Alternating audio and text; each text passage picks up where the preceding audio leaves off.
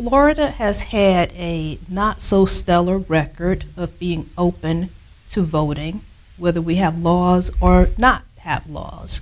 But my family, as I said, came to Florida at the turn of the last century. They came around 1913. So we have a long history here, and that was far before people of color had the right to vote, blacks specifically, and far before women had the right to vote.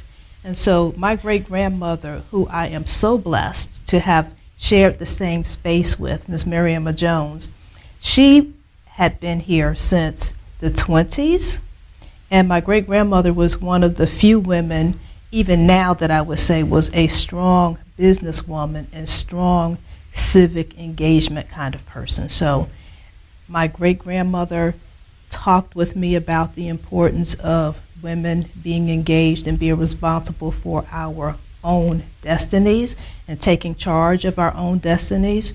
And so having her talk to me, even as a kid, just having conversations, not like let's sit down and have a conversation about voting, or let's sit down and have a conversation about you being black or being a woman, but let's just talk. We just talked about everything. She was a business owner, owned a yellow cab, if you will. And so I got to see lots of Florida from that yellow cab. So we would go to places where, as an example, City Hall. As a kid, I wondered, why am I 7 years old sitting in City Hall? Because all the other girls are outside playing. Or when I was in high school, going with my father to school board meetings.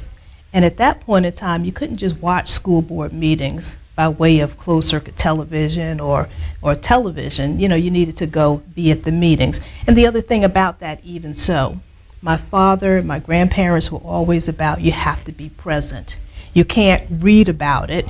And my father was a journalist, and he would say, you know, you don't need a filter. You need to see it for yourself, hear it for yourself, so that you can make your own assessments about what's real, what's exaggerated, and what's not at all.